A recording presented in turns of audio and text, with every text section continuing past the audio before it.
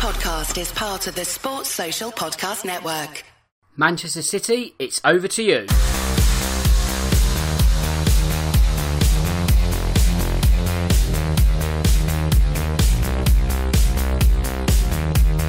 Hello and welcome to episode 41. Yes, if you're marking your scorecards now, it's 40 plus 1 of the Real Football Cast. I'm your host Dan Tracy, and in the next 60 minutes I'll be dissecting all the hot topics in football. As per usual, I'll be discussing what's been going on in the Premier League over the past few days, while in addition to that, there are also some off-pitch activities that have caught my eye and they'll be getting my attention in the next hour. It's just me running the channels this week for the simple reason it's Bank Holiday Monday afternoon, and while everyone else is lapping up the sun, I'm the only one crazy enough to be stuck inside on such a balmy afternoon. However, needs must, and those needs, I'll bring another edition to you of the Real Football Cast. So, I best do some social media bits first, otherwise I'll be talking into the abyss once more. So first, if you want to get in touch with me, you can. That's on Twitter, at StanTracy1983. Anything show related, send it my way. You can find me via iTunes by searching for Real Football Cast. And if you use that platform, then don't forget to subscribe so you don't miss a single episode. And if you're not a fan of all things Apple, you can also find me on SoundCloud and Acast. While the easiest way to find all the links is by going to realfootballcast.com. As you should know by now, the Real Football Cast is sponsored by Loserpool. What is Loserpool, I hear you ask? It's the company behind the game Last Man Standing, one which is free to enter. If this has grabbed your interest, then be sure to visit loserpool.com and create an account, especially as there's a new prize pool which guarantees a winner £1,000, something you won't want to miss out on. The odds of winning are great, but they're even better if you sign up. Right then, it's time to go live. And where should we go first? Let's look ahead actually, something I don't usually do, but as it's earlier in the week, it gives me enough time to preview this upcoming round of midweek action in the Premier League, and what a round of action it is set to be. 2 games on Tuesday, 2 games on Wednesday, so where should we go first? Let's go to the new Tottenham Stadium. I think that's its official name. I should know, I'm a Tottenham fan, but yeah, you know, their new home, let's call it. Tottenham versus Brighton. Now, it's fair to say that the recent Champions League tie between Man City and Tottenham will undoubtedly go down as an all-time classic. And although that was played at breakneck speed, it was always going to be a big ask for the two sides to then do it all over again 3 days later, which is last Saturday. That second showing at the Etihad was one that saw Mauricio Pochettino's men go behind to an early Phil Foden header. And although Spurs had chances of their own, they simply could not get the better of Ederson in the Man City goal. That defeat would have asked questions as to whether Tottenham could get into the top 4 this season. While, you know, it was far from the perfect outcome, the North Londoners were certainly being boosted by the fact that Arsenal and Man United lost a day later. So, you know, it was almost a free hit in a sense when you're going to the Etihad, because you're sort of looking at the last 5 games that Tottenham have in their season. They need to win 4 out of those at the start of the weekend. They lose to City. It doesn't change all that much. It makes things even tighter. You know, you look at the table, you're thinking, how tight can this get? That's how tight. But now that Arsenal and Manchester United have also lost, it just makes it a little bit looser. You know, there's a little bit of give. That's not to say that Tottenham can start dropping points at will. They can't. They simply need to keep winning. But the fact that Arsenal and Man United didn't get anything on Sunday just sort of edges the pendulum back in Tottenham's direction. So, this Tuesday sees Spurs play host to Brighton, as I've just said, and with the Seagulls fighting for their lives at the bottom end of the table, it's not necessarily going to be the easiest task for the Champions League semi-finalists. You know, when teams are fighting for survival, they need every point, they're scratching, they're not going to roll over, put it that way, Brighton, and although they're not getting goals, they might not be the toughest nut to crack. That all depends on whether Spurs are firing all cylinders. You have to look at the win against Huddersfield is an example of that, which they certainly were. You know, no Kane, no Son, no problem. You know, 4-0. So if they can do something similar, and you probably would like to think with as full strength as it can be with Tottenham. I know they've got injuries, and you never quite know what their first 11 in terms of full strength is at the moment. But you'd like to think their strongest possible side would feature against Brighton.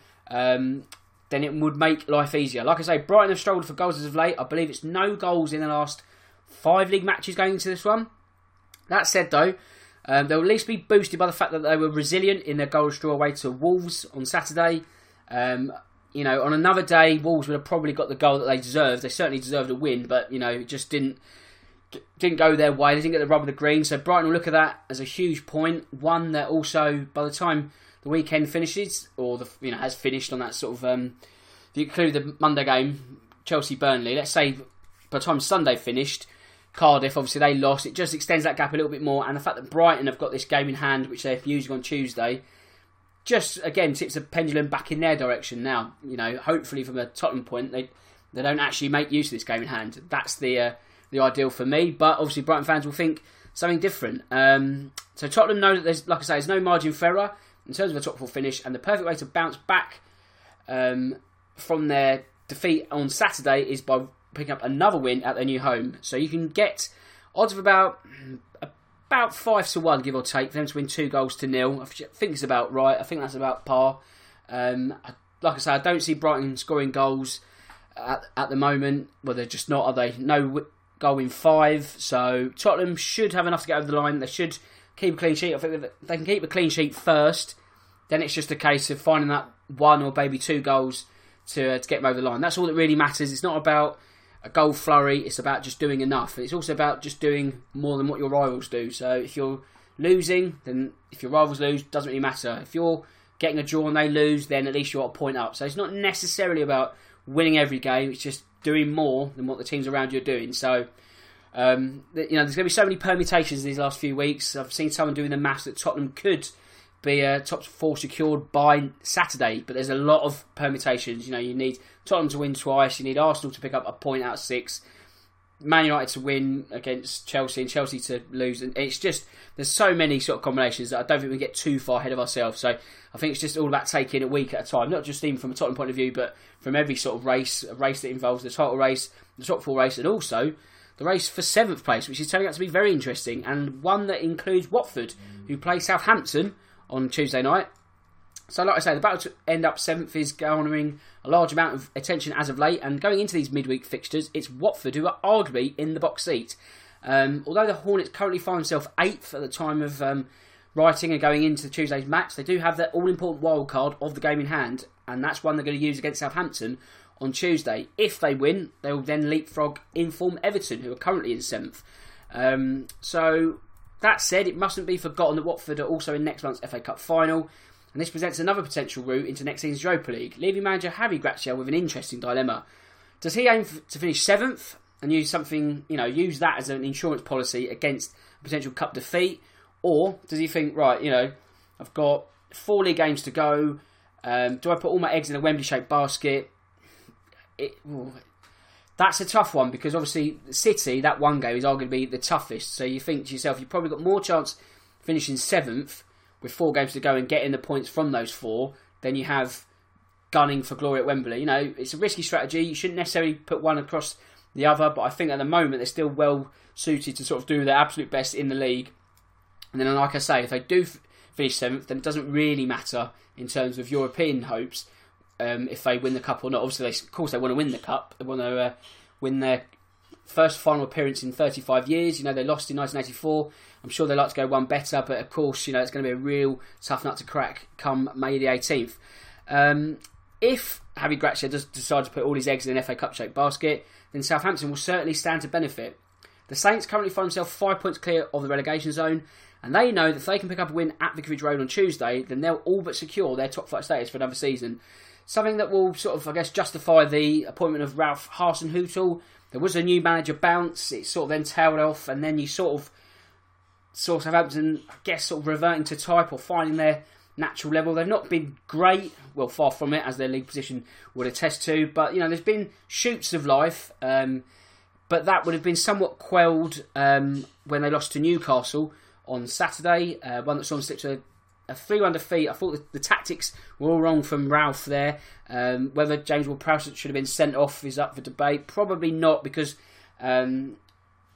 although he did sort of poleaxe the Newcastle player, I can't remember who it was for the life of me. I think it was Almiron. Apologies if it's not, but you know the one I mean. He sort of literally just went bang. But the fact it was in Newcastle's half doesn't necessarily lend itself to a goal-scoring opportunity. So the letter of the law points at a yellow, so that's probably correct. But like I say, if Southampton are to get something against Watford, they're going to have to play much better than they did on Saturday.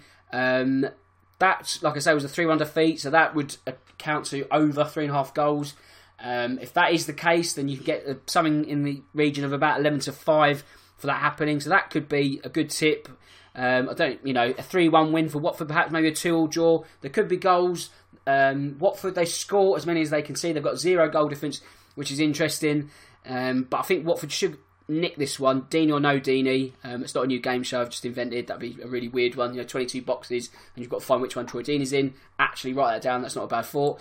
But yeah, I think Watford will edge that, and I think over 3.5 goals could be worth your consideration. So that's the 2 Tuesday matches. What about the 2 Wednesday matches? And where first? Let's go to Molineux. So another of the teams in the race for 7th place is Wolves, and although they've just won 2 of their last 6 league outings, I think actually it's 2 of the last 7, they'll be confident that they can still get European football. I know they start the midweek in 10th, so still got it to do, but they've got a game in hand as well, so this is going to be very important on Wednesday. They play host to an Arsenal side whose hopes of finishing in the top 4 and in turn returning to the Champions League after, a 2-season exodus at the moment, could be 3.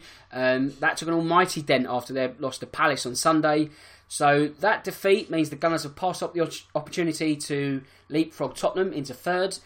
And had they won that game at the Emirates, they would have put themselves firmly in the driving seat as this titanic struggle goes. So they would have been 3rd and a game in hand over the likes of Chelsea. Win against Wolves, you're touching out. You're nearly there.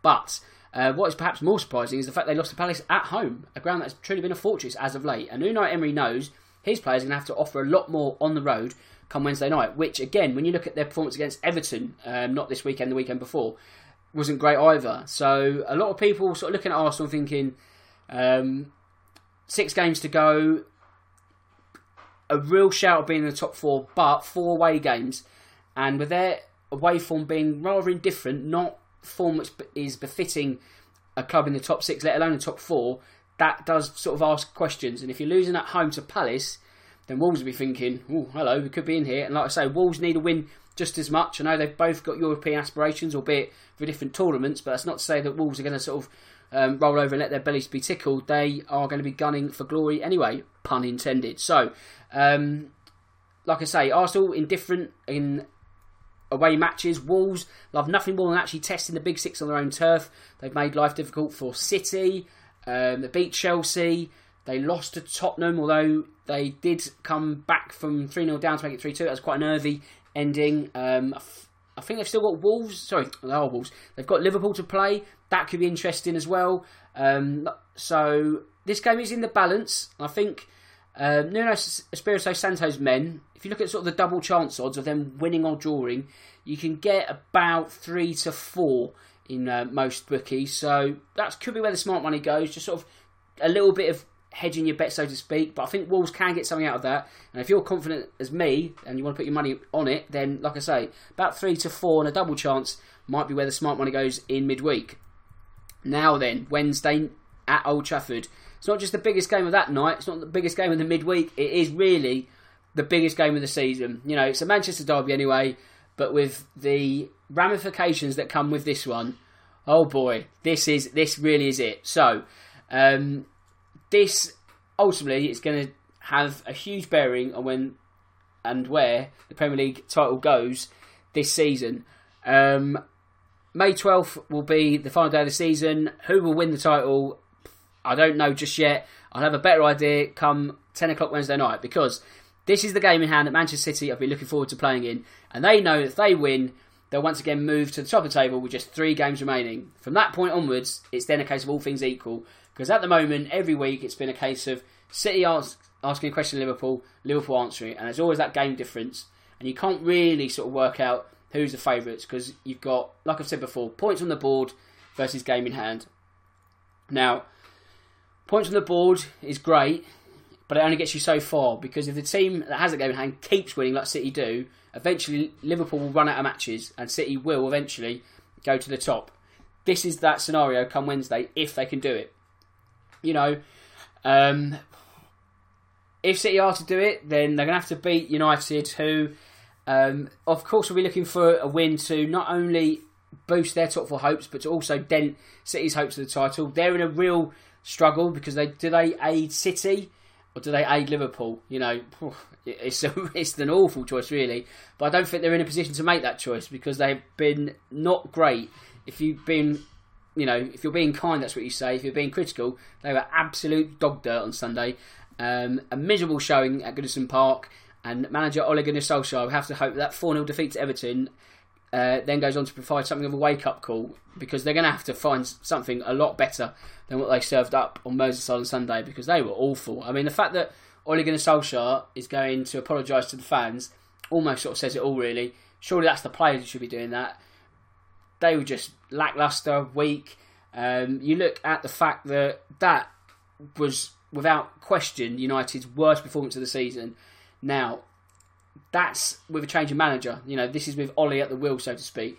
If Ollie's at the wheel, Ollie might need an MOT, because that, I don't think you can blame the manager, but surely now you're sort of looking at the players, because if the players are turning in muck against the likes of West Ham away, Brighton away, and then they also do the same against Everton, then surely they've sort of reverted to type. This incredible run has massively papered over the cracks. Now, they still could get top four, and even that in itself would paper over the cracks.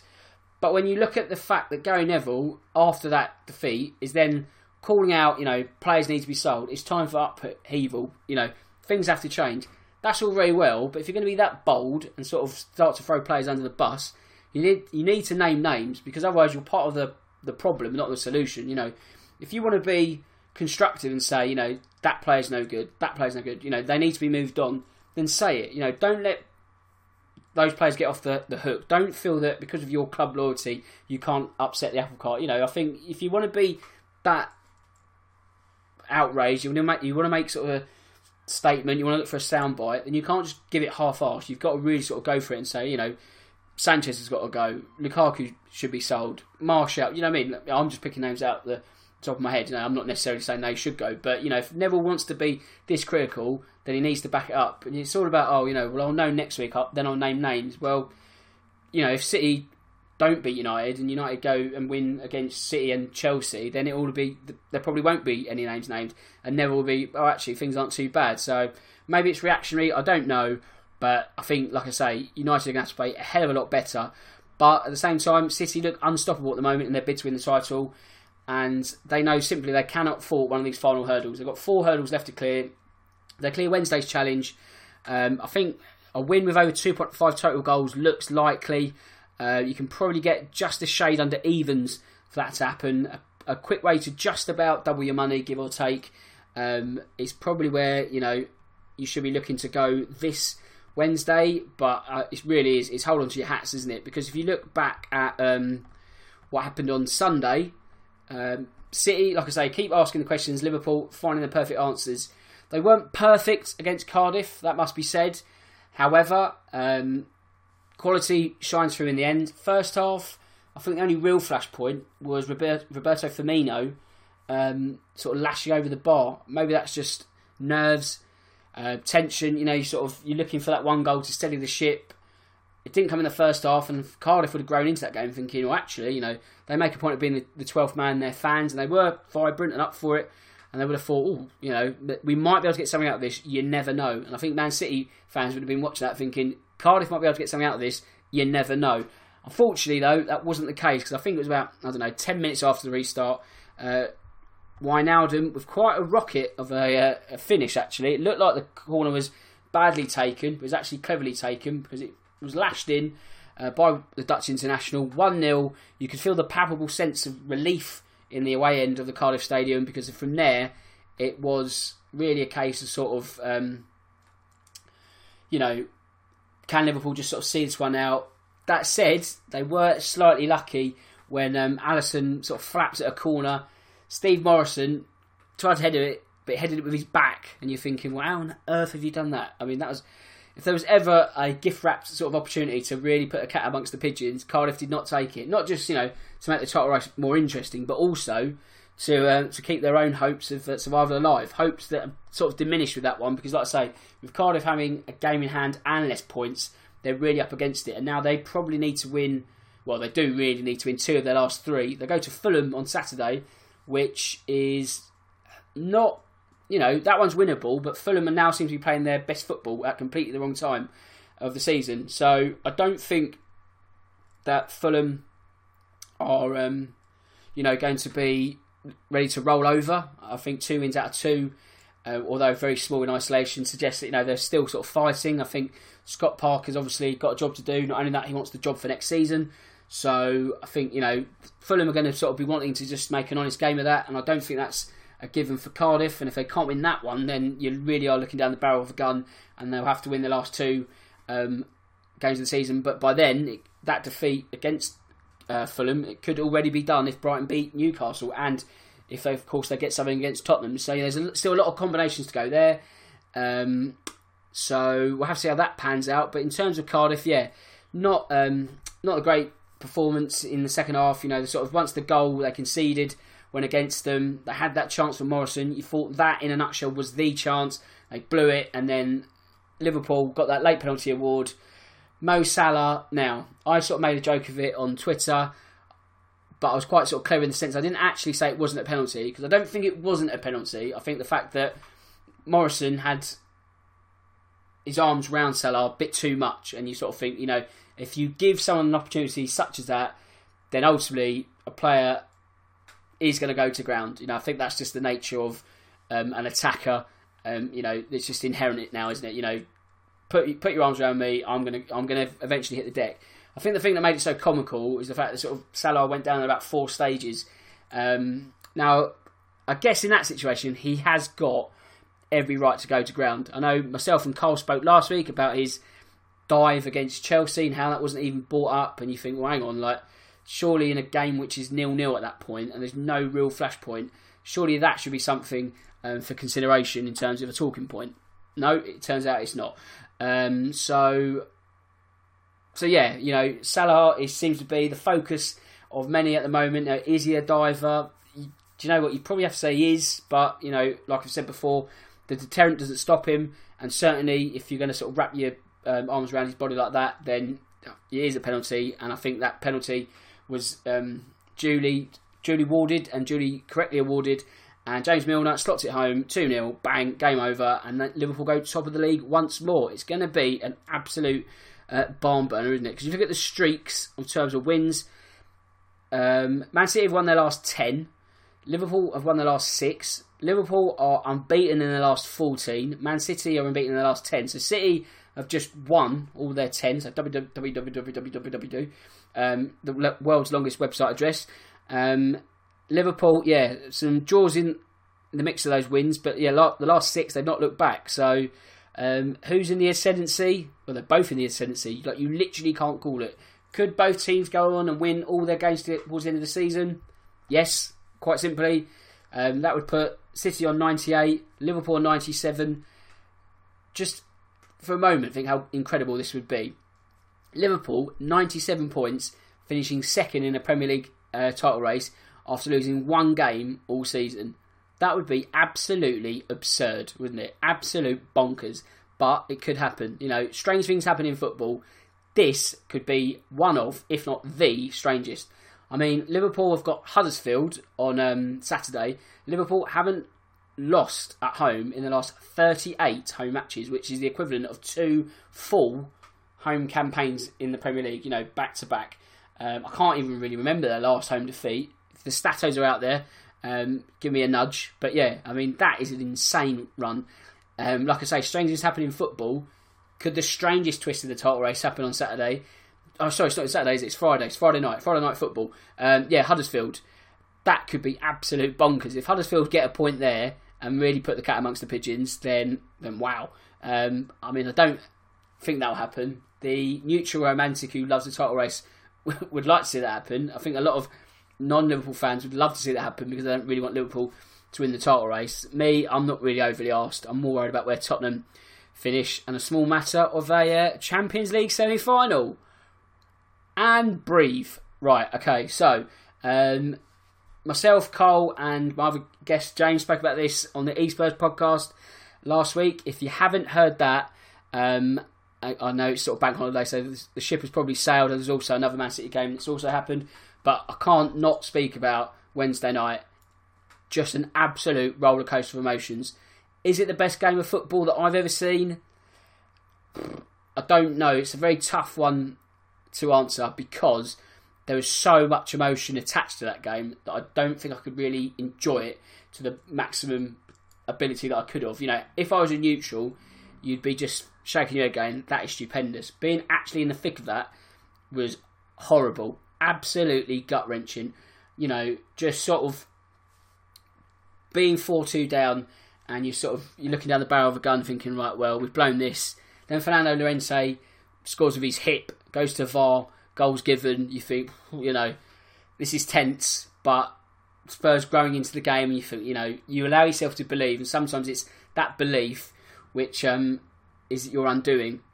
And then, as always with Tottenham, you think it's happened again. You know, Spursy, bottling, all those kind of terms. You think, I'm going to have to give social media a wide berth for the next 2 weeks. You know, I don't want to be any part of this. Christian Eriksen, what the hell are you doing? You know, people are at laptops or whatever preparing really, really angry tweets.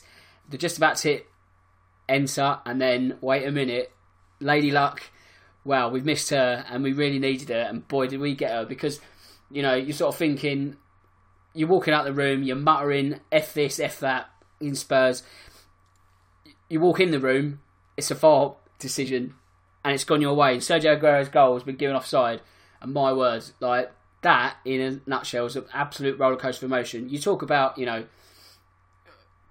just even that term itself is a bit of a cliche, but it was anguish, passion, despair, unbridled joy. You've got Spurs players slumped to the floor. You've got managers stripping, just taking their clothes off. I don't think they, obviously they didn't go full like bare-chested, like two managerial gladiators duking out in the technical area. It wasn't quite ancient Rome, but it felt like that, like absolute gladiators.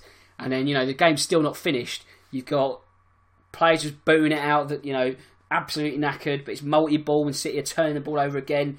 It's just like an absolute blur, and I can't, part of me wants to watch it back, part of me doesn't. I don't think I've got a strong enough heart to do so. It was, of course, a defeat. I think people actually forget that. We lost, but we're through to the Champions League semi-finals.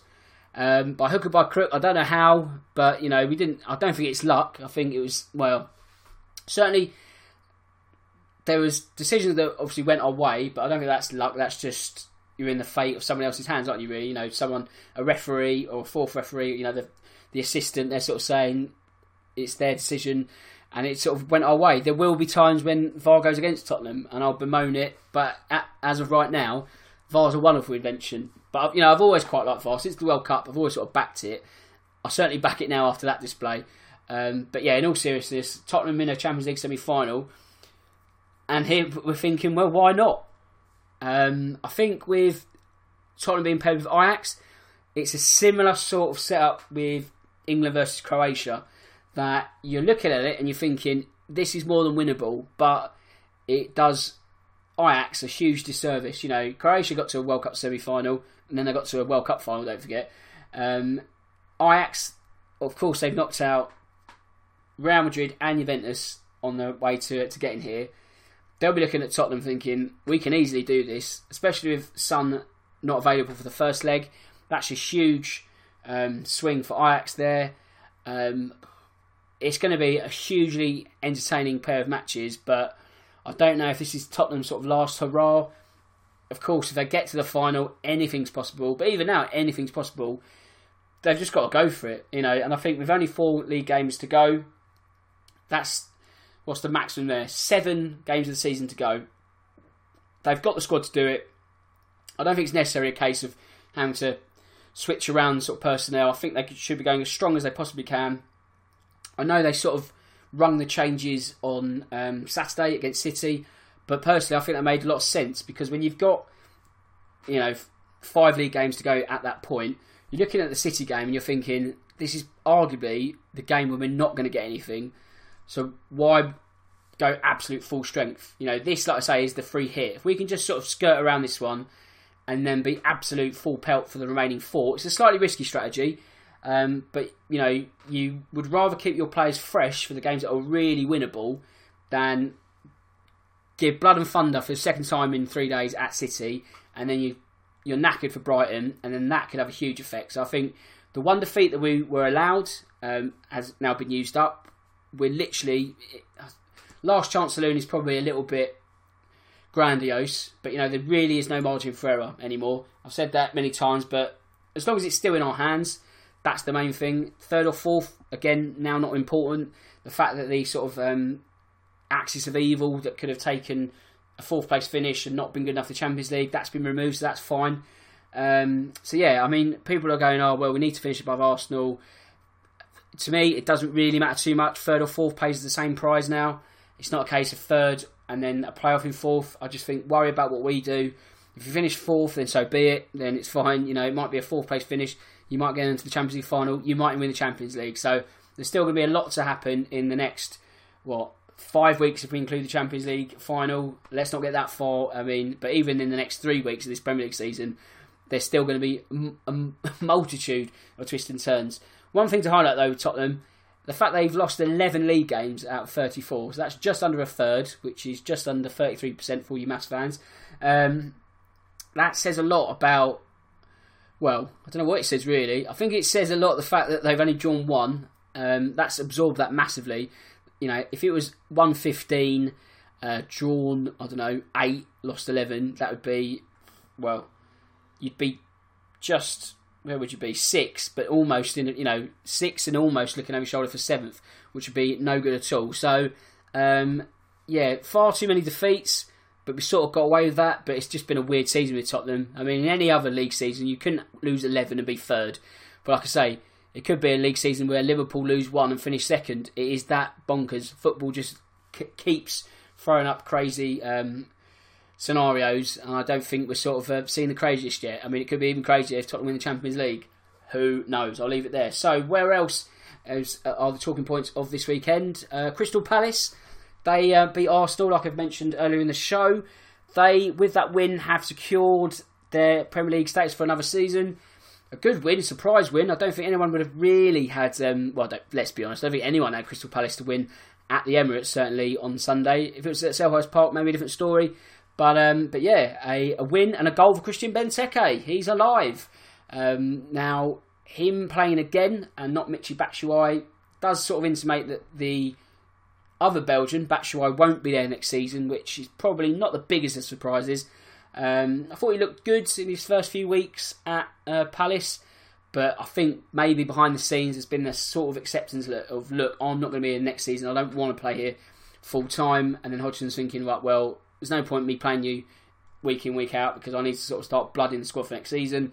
So if you're not going to feature, then you're not featuring now. That's his decision. In terms of decisions of Roy Hodgson, I raised a question on Twitter yesterday, @StanTracy1983. I'm going to start doing these sort of daily hot topics, just try and keep the momentum going over the summer. Also, the return of the gossip column this summer. Whoopee! Yes, that's right. 10 minutes of transfer talk every day, in asterisks, as much as possible over June and July, just to sort of keep the wheels rolling and keep all that transfer chat in one central section. But like I say, daily hot topics. Yesterday it was Roy Hodgson, and I just was asking the question: do Palace fans think, or does anyone think, that he'll now look at his survival job completed and think, okay, that'll do, not just for this season, but for me at Selhurst Park? Do Palace, do they need a change of manager to take the club forward? Has Roy done as much as he can? He hasn't done a bad job, of course, but does it need a new set of hands to push things even further? Or are Palace where they need to be and where they sort of should be with the quality of squad they've got? Another sort of sub-question to that is, of course, is the grass green on the other side? Perhaps not. You have to look at Frank de Boer. When he was in charge of Palace, you could argue that he went too early, but then again, when you look at the actual points tally, well, it couldn't be any worse. A big fat 0. You could argue, if you were sort of supporting the claim of Frank de Boer, that he tried to change the style of the club, but wasn't backed in the transfer market and the players to allow him to do so. So he's sort of doing it with almost, 2 arms behind his back. So there is that. But like I say, yeah, with Palace, do they want to rock the boat, or are they sort of happy just to sort of settle where they are in this mid-table ship? Maybe that's the decision that Roy and Steve Parish will have behind the scenes. I don't think it's going to be sort of made public, but it's some that will be certainly up for consideration. But yeah, I mean, a good win. You can't take that away from them. And where else on Sunday? Yes, Everton. Wow. I mean, where did that come from? I mean, to be fair to Everton, they've beaten, in recent times at home, Chelsea, Arsenal, and now Manchester United. But away from home, they lost to Fulham. How infuriating must they beat as an Everton fan this season. They're so inconsistent. And also, they lost to Newcastle away from home as well. And that was a loss where they were 2-0 up and they lost 3-2. So they've, out of 6 last matches that they've played, they've won 4, lost 2. Those 2 defeats come away from home. They did actually beat West Ham away from home, which is a good performance. And then you're sort of thinking, well, actually, yeah, they're hitting their stride. That Fulham game was just dog dirt. They're really awful. Lost track of my weeks. Not the weekend we just had, the weekend before. A win that, had they picked up, they would have been clear in the race for 7th. At the time of this recording of the podcast, they are in the box seat, but they played a game more than Watford and Wolves. So they'll have a keen eye across midweek to see how they do. But Marco Silva, I don't know. Has he just about got away with this one? Possibly. Because his head really did look on the chopping board, didn't it? A month or so ago. But I think the board have given him time and they might just be reaping that reward. Of course, you've got to then start next season well. But if Everton can somehow finish 7th after what was a quite iffy middle sector of the season, then I guess it has to be considered a job well done. And it might sort of just about vilify Marco Silva as a manager, because there's a lot of people are coming to criticise him. Sometimes he's emperor's new clothes. He's got this new style. He's wonderful. He's a foreign manager. He's young. And you think, well, yeah, but what's he actually done? Like, got relegated with Hull. Admittedly, they did improve under his stewardship, but at the same time, you're working from a low base, and he didn't keep them up, so he didn't do that great a job. Watford sort of started okay. Started well enough to get the attention of Everton. There was an awkward flirting, and then he didn't get to go out with Everton, sort of sulked, then got sacked. And then he went to Everton finally. They finally sort of got the relationship together, and you're sort of thinking, okay, well, what can you do? You're finally here now. You've got some money. Away you go. And it wasn't the greatest of starts. They didn't really get out of the blocks all that quickly, but they are finding their feet. You look at their form. You look at their win-draw loss over this point of the season so far. Played 35, won 14, drawn 7, lost 14. So, yeah, inconsistent, indifferent, infuriating is how you'd explain Everton to your neutral or to your outside of the season. And, so they're not, I don't know, it's a real tough one. I think Watford will probably still be favourites to finish 7th. Like I say, they'll want that insurance policy, but Everton, if they can keep picking up wins at home, might see them over the line. But, you can't be losing to Fulham, already relegated Fulham by that point. That is going to be arguably the result that undoes their Europa League hopes. So and of course, obviously, 7th place doesn't guarantee you Europa League football. You've got to hope that then City win the cup. So you're not over the line just yet, but you've got the best possible chance should you finish there. So that's Sunday taken care of. What happened on Saturday? Man City, Tottenham, of course, after the Lord Mays show, somewhat. It was never really going to live up to the first offering. Phil Foden, what can you say about him? I think he looks a great talent. Whether he gets the game time that he needs to really kick on, you would think he probably will, because he is that highly rated. But there is always that danger as a young English talent, especially at City, that they'll just go and buy someone else. But I think it looks promising, but you have to wait and see, don't you? I mean, there's still a lot of football to be played for Phil Foden. I mean, maybe in the next year or so, he does actually have a year away. I guess that depends how much Pep really rates him and whether he feels he can do without him for a season. Again, that also depends on transfer policy and the like. So yeah, I mean, not a barn burner. Tottenham did have chances. Edison was sort of had to work for his 3 points. But again, like I say, it was a free hit in essence for Tottenham. One they didn't unfortunately take. But in the grand scheme of things, not that much of a crisis either. West Ham, they thought they'd just about done enough to get the better of Leicester. They didn't though, unfortunately. Harvey Barnes with the Premier League's 5,000th goal. Was it 5,000? Have I just made that up? I read it somewhere. I think it's 5,000. Or was it 50,000? No, it can't be 50,000. 5,000. Let's say it's 5,000 for the sake of arguing. If it's not, just tell me. Harvey Barnes' late goal was enough to just snatch a point for the Foxes. Although 1 point from the last 6 on offer for Brendan Rodgers. And it's just edging that sort of Europa League needle away from him. I backed them a couple of weeks back that they would finish 7th. Egg on my face, it looks like, but that was before they got 1 point of 6. So unfortunately, Leicester, I think I've put the skids on your hopes. But I think, obviously, really with Leicester, it's a case of Brendan Rodgers sort of just working with this squad, getting them up to speed for the start of next season. It's the perfect sort of elongated pre-season, really. Usually manager comes in the summer, you've got, 6-8 weeks to sort of work with a set of players. You've got to then try and sort of buy players as well in that mix, and then away you go. With this sort of early start, you can sort of work out who you need already.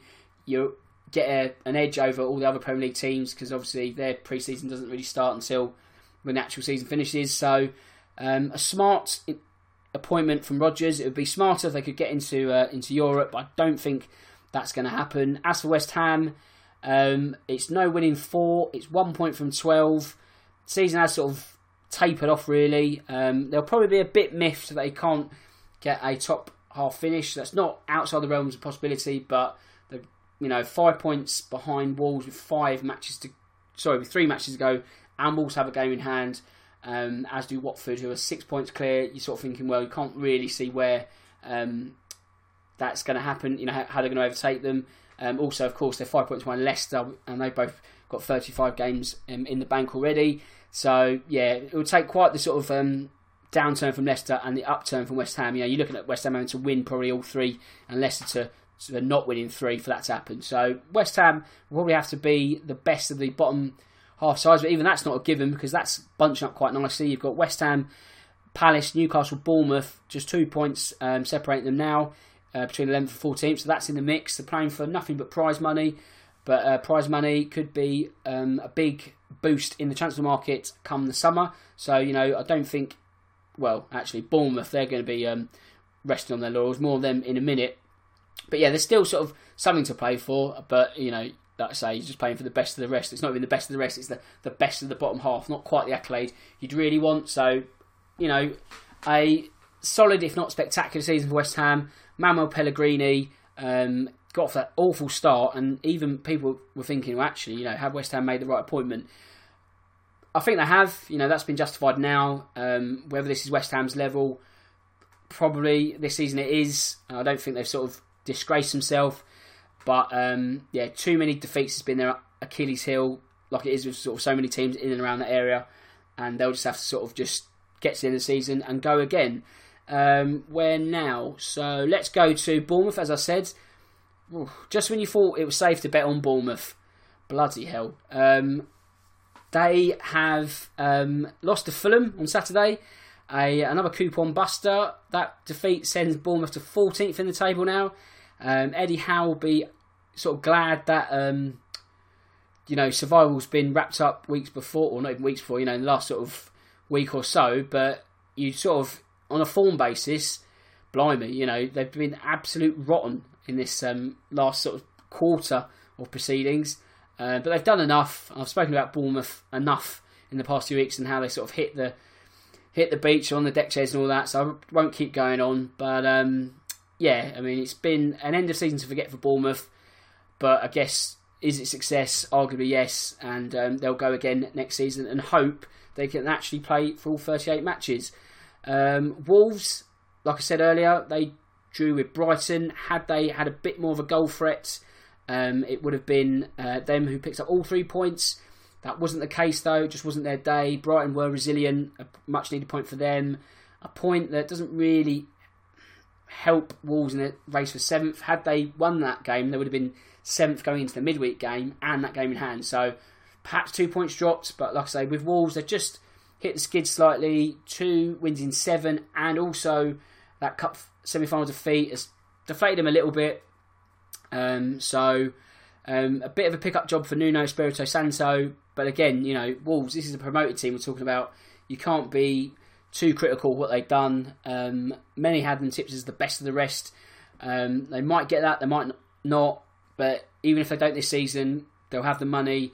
They've got the players to sort of kick on. With a year's experience under the belt in the top flight and a bit of tinkering in their squad, they could be really feared next season. And you do get the feeling it's not a case of if they're knocking on the top 6 door and breaking that glass ceiling. It's a case of when. I wouldn't like to predict the team that falls out of it. I could predict who I'd like to, Arsenal or Chelsea, but that's going to make it even more tougher once they finally enter the fold. If Everton finally ever get their act together, it could be, realistically 8 teams gunning for 6 European places, of which 4 play out in the Champions League. So I don't, that could be either the dream scenario or the nightmare scenario. Because if you think it's hard for anyone in that Tottenham, Arsenal, Chelsea, United bracket at the moment, you add 2 more teams into the mix, it's going to be an absolute nightmare. And then you might have elongated spells where you're not even in Europe, let alone not in the Champions League. But that's the, doomsday scenario for some clubs. But whether that happens, again, depends on whether Everton can finally pull their fingers out and be more consistent, and whether Wolves can actually really make up that sort of, how many steps? A good sort of 2 or 3 steps up the ladder to really sort of knock on the Champions League door. I think it will happen eventually, though. I don't know when, I don't know what year, but it will happen. So there's my vague prediction of the week. Where next? Watford. No Troy Deeney, no problem. They got the better of Huddersfield. A Gerard Deulofeu double. Made sure of that. I know they conceded, so it wasn't a clean sheet, but it doesn't really matter in the grand scheme of things. Their goal difference is a perfect 0, or an imperfect 0 perhaps. But yeah, that win will just boost them after defeats at Arsenal. They were unfortunate actually not to get anything against Arsenal on this time last Monday. Had they had Troy Deeney on the pitch for more than 10 minutes, they might have got a draw. 10 versus 11. Arsenal weren't great. And maybe that Arsenal performance on Monday was the sort of catalyst for such a poor performance at the end of the week.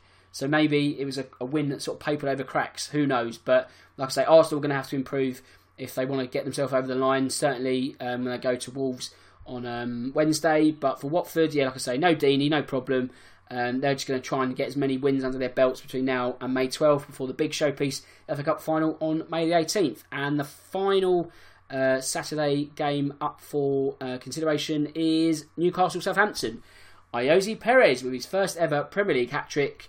It looks like he's playing with the shackles off since Almiron's joined St James's Park outfit. I think, Perez was probably trying to do 2 jobs at once, trying to create and score goals, which is nigh on impossible. If you're not in the final third, then chances are you're not really going to be getting goals. If you're playing too deep, if you're trying to sort of carry the team on your shoulders and create goals for somebody else when you're the goal scorer, something's gone a bit wrong. I mean, you could argue Solomon Rondon sort of chipped him with goals, but it wasn't really enough. And I think Perez, now he's got that sort of freedom, Newcastle reaping the benefits. Certainly showed that on Saturday against an indifferent Southampton, like I said earlier. Whether Ward-Prowse should have been sent off, I think it was just about the right decision. Had it been in Newcastle, let's have a think. I'm trying to work out the pitch here.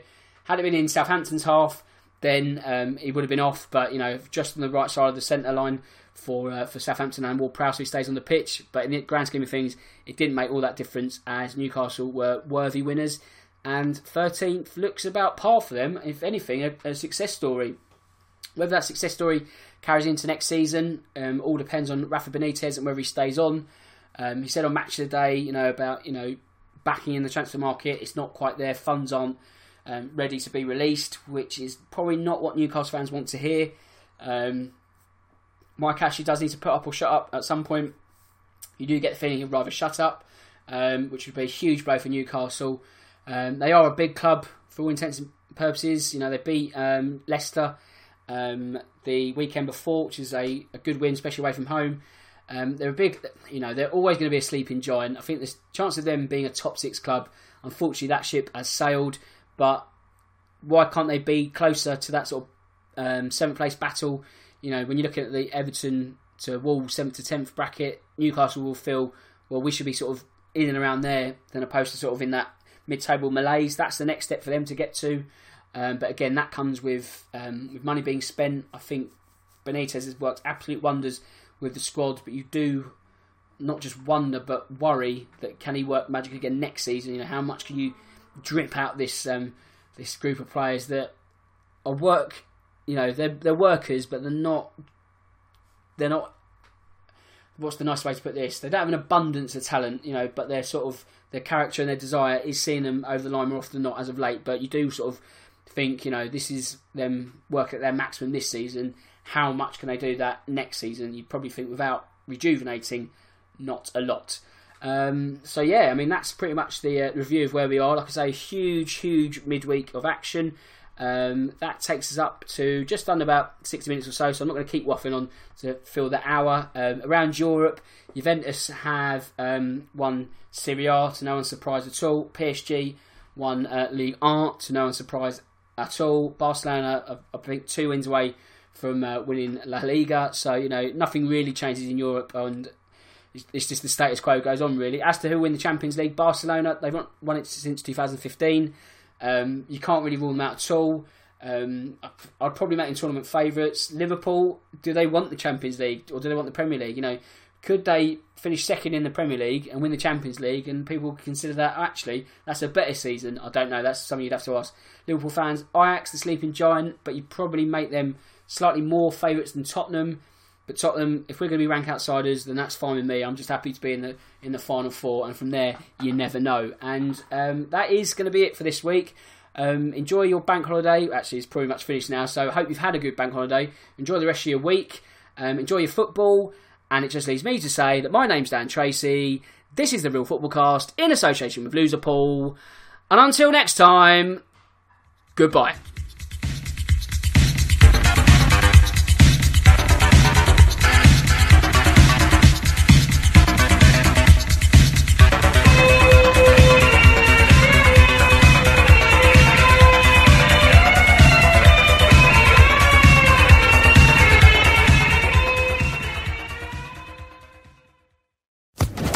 Social Podcast Network.